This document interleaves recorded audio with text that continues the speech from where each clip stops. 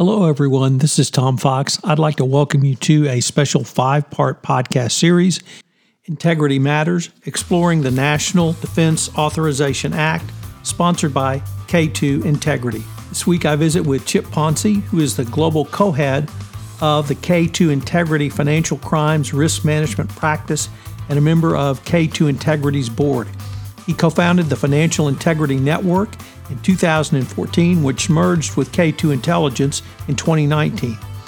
The combined firm announced its new name, K2 Integrity, in November 2020.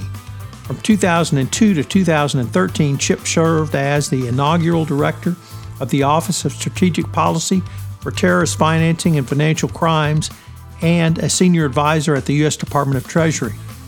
Prior to K2 Integrity, Chip also served as HSBC's interim head of financial crimes compliance for Mexico and the Latin American region, assisting in the development and implementation of an enterprise-wide financial crimes compliance program adherent to global standards. I'm also joined by Gail Fuller. Gail is a managing director at K2 Integrity.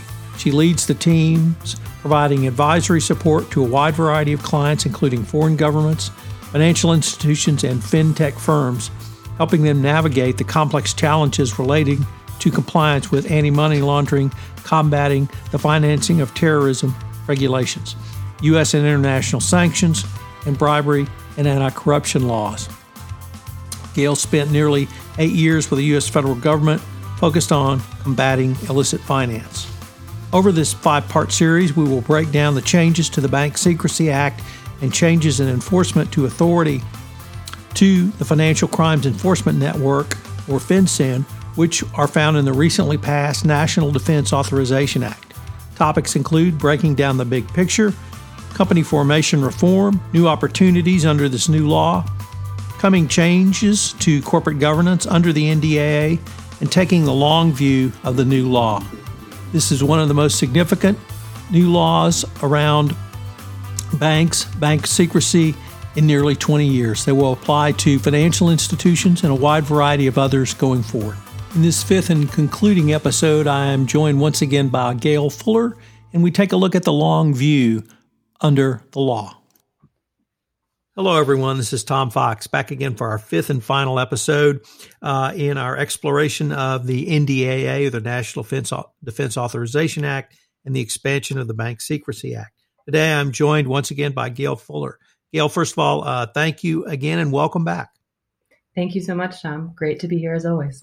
Gail, I have enjoyed each one of the episodes that we have put on this week, but looking into the future is probably my favorite topic. So I get to look, or at least ask you about your views on the long view. So what happens now, and what immediate changes do you see either from the government perspective or, more importantly, from the financial institution perspective that they need to try and implement? Thanks, Tom. So I think we've talked a little bit about during this series, what a long tail there's going to be to the implementation of this law, because it's really a very ambitious one. But I think it's useful to take a moment to think about, well, what changes on the day that it is finally signed into law, because I guess it's just a bill now. But once it's signed into law, there are a couple of things that are immediate that are important for financial institutions to be aware of. So we can kind of start with those. One of them is related to enforcement and penalties for illicit activity. So there are increased penalties for noncompliance that will come into force immediately once this bill becomes law. And that means that under the new rules, repeat violations of the BSA will be subject to civil penalties that are twice the maximum for a first violation and 3 times the violator's profit resulting from the violation. So that's a pretty stark difference, and actually makes me think of things like the Anti-Terrorism Act, where you can go after treble damages. Really starts putting AML violations on the same footing as sort of the CT violations potentially. Sorry, I think the other one is related also to enforcement, and it's related to the repayment of profits and bonuses from individuals convicted of BSA violations, and actually barring those individuals who committed an egregious violation from serving on the board of a financial institution for up to 10 years. And this is This has been kind of a hot topic in a while, the personal liability, personal responsibility element of AML compliance. And so this is a big change from an enforcement perspective as well. And lastly, I think you already talked during one of your sessions with Chip a lot about the whistleblower program that's being implemented, which is another one that's a pretty immediate and critical change.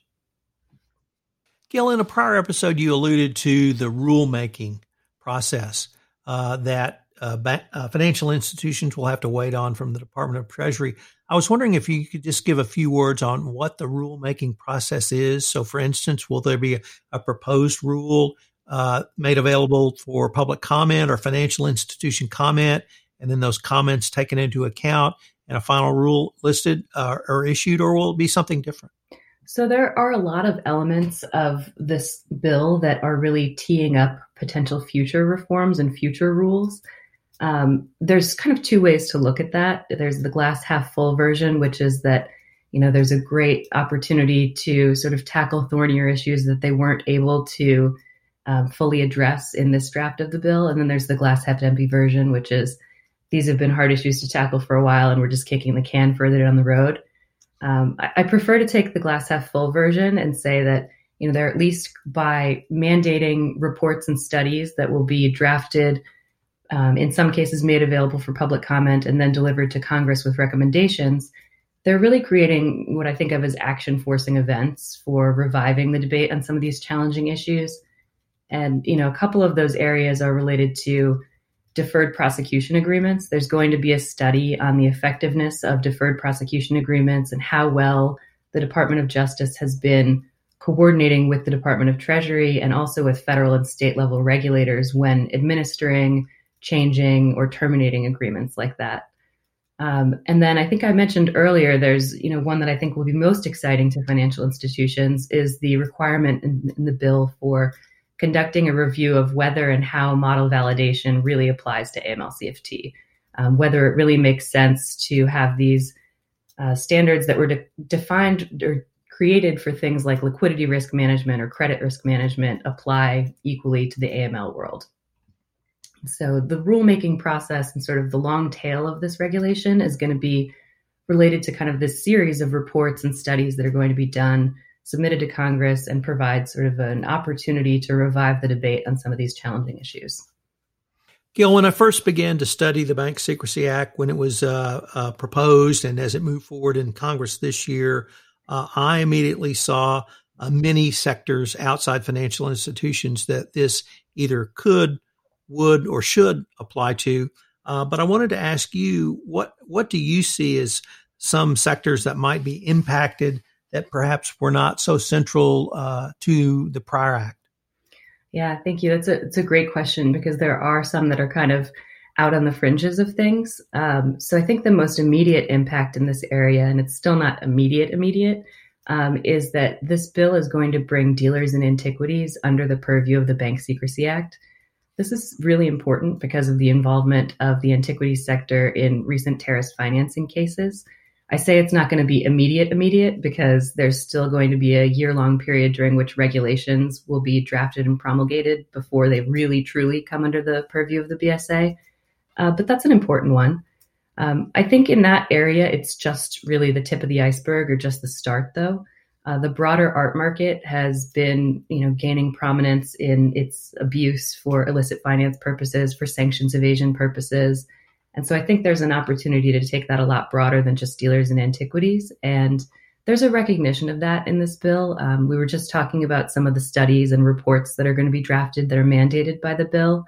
And this is one of those areas. The Treasury Department will be conducting a study of how money laundering is occurring in the broader art market, and will be making a recommendation to Congress about whether increased regulation on the sector would prove helpful to law enforcement. And I think that's going to be a really important conversation. There's also a separate kind of, weirdly, it's in a Russia-focused section of the bill, but it requires the Treasury Department to identify any additional regulations or any additional requirements needed to combat money laundering. But some of the specific things that it talks about there are considering, a new national register to track the ownership of real estate, and new reporting and customer due diligence requirements for the real estate sector, for law firms, and for other types of what we call trust and corporate service providers, those that are setting up and administering companies on behalf of others, legal persons and arrangements. So I think these are all positive steps at bringing some of those fringe industries under the umbrella of the BSA. So art, real estate, law, trust and company service providers. These are all areas where the U.S. has honestly been lagging behind international standards, and they've been topics of discussion for a while. So keeping that momentum of the conversation going and trying to bring those under the purview of supervision, I think will be important. Gail, let me conclude with the following. What's your advice to entities, financial institutions, or others who are trying to make sense of what's to come with the NDAA and what their responsibility is? So I think that my advice would be, sort of twofold. Make sure that you're aware of those immediate changes that we just talked about, but also kind of keep your eye on the long game. We discussed a lot during this series the creation of new working groups through the BSA advisory group, but also the creation of additional governance structures and sort of convening bodies to bring together different stakeholders to discuss the continued change. It's clear that there's a huge focus in these reforms on improving information sharing and engagement between the public and private sectors. And it's also clear that there is, as I was saying, kind of a long tail to how this is going to be implemented. So this is signaling the start of a period of change that will have far-reaching implications for years in this space. And it's important for financial institutions to keep that long game in mind and find ways to plug into the process and be part of the policy conversation as it continues and as they're shaping the future of what the BSA is going to look like. Gail, unfortunately, we are near the end of our time for this episode, but I was wondering if our listeners wanted more information on any of the topics you've discussed today, where can they go? So I would refer back to Chip's references to Dolphin, the dedicated online financial integrity network. It's a great platform that we've created at K2 Integrity. He has so much enthusiasm about it that I know that listeners have heard that in the previous iterations here, but I think it's a great resource where there's a lot of information about the NDAA and all kinds of other topics related to our space. We can always, of course, also be found at k2integrity.com and on Twitter and LinkedIn. And I will just plug another podcast, This Week in FCPA, because every week we list all of the K2 Integrity upcoming webinars. So if you listen to that podcast and read the show notes, you'll see what K2 has for that next coming week. Gail, this has just been, frankly, a ton of fun. We've had a lot of information over this past week, and I hope we can have an ongoing dialogue about not only what the changes are, but really what they mean for financial institutions, public and private companies throughout the United States and the rest of the world. Thanks, Tom. It's been a real pleasure to participate. I appreciate it. Hello, everyone. This is Tom Fox. I'd like to thank you for listening to this episode of Integrity Matters, exploring the National Defense Authorization Act. I hope you'll join us again tomorrow for another episode. Please check out the great resources provided by K2 Integrity, which are listed on the show notes, their website, and the new Dolphin site. This special 5-part podcast series is a production of the Compliance Podcast Network, sponsored by K2 Integrity.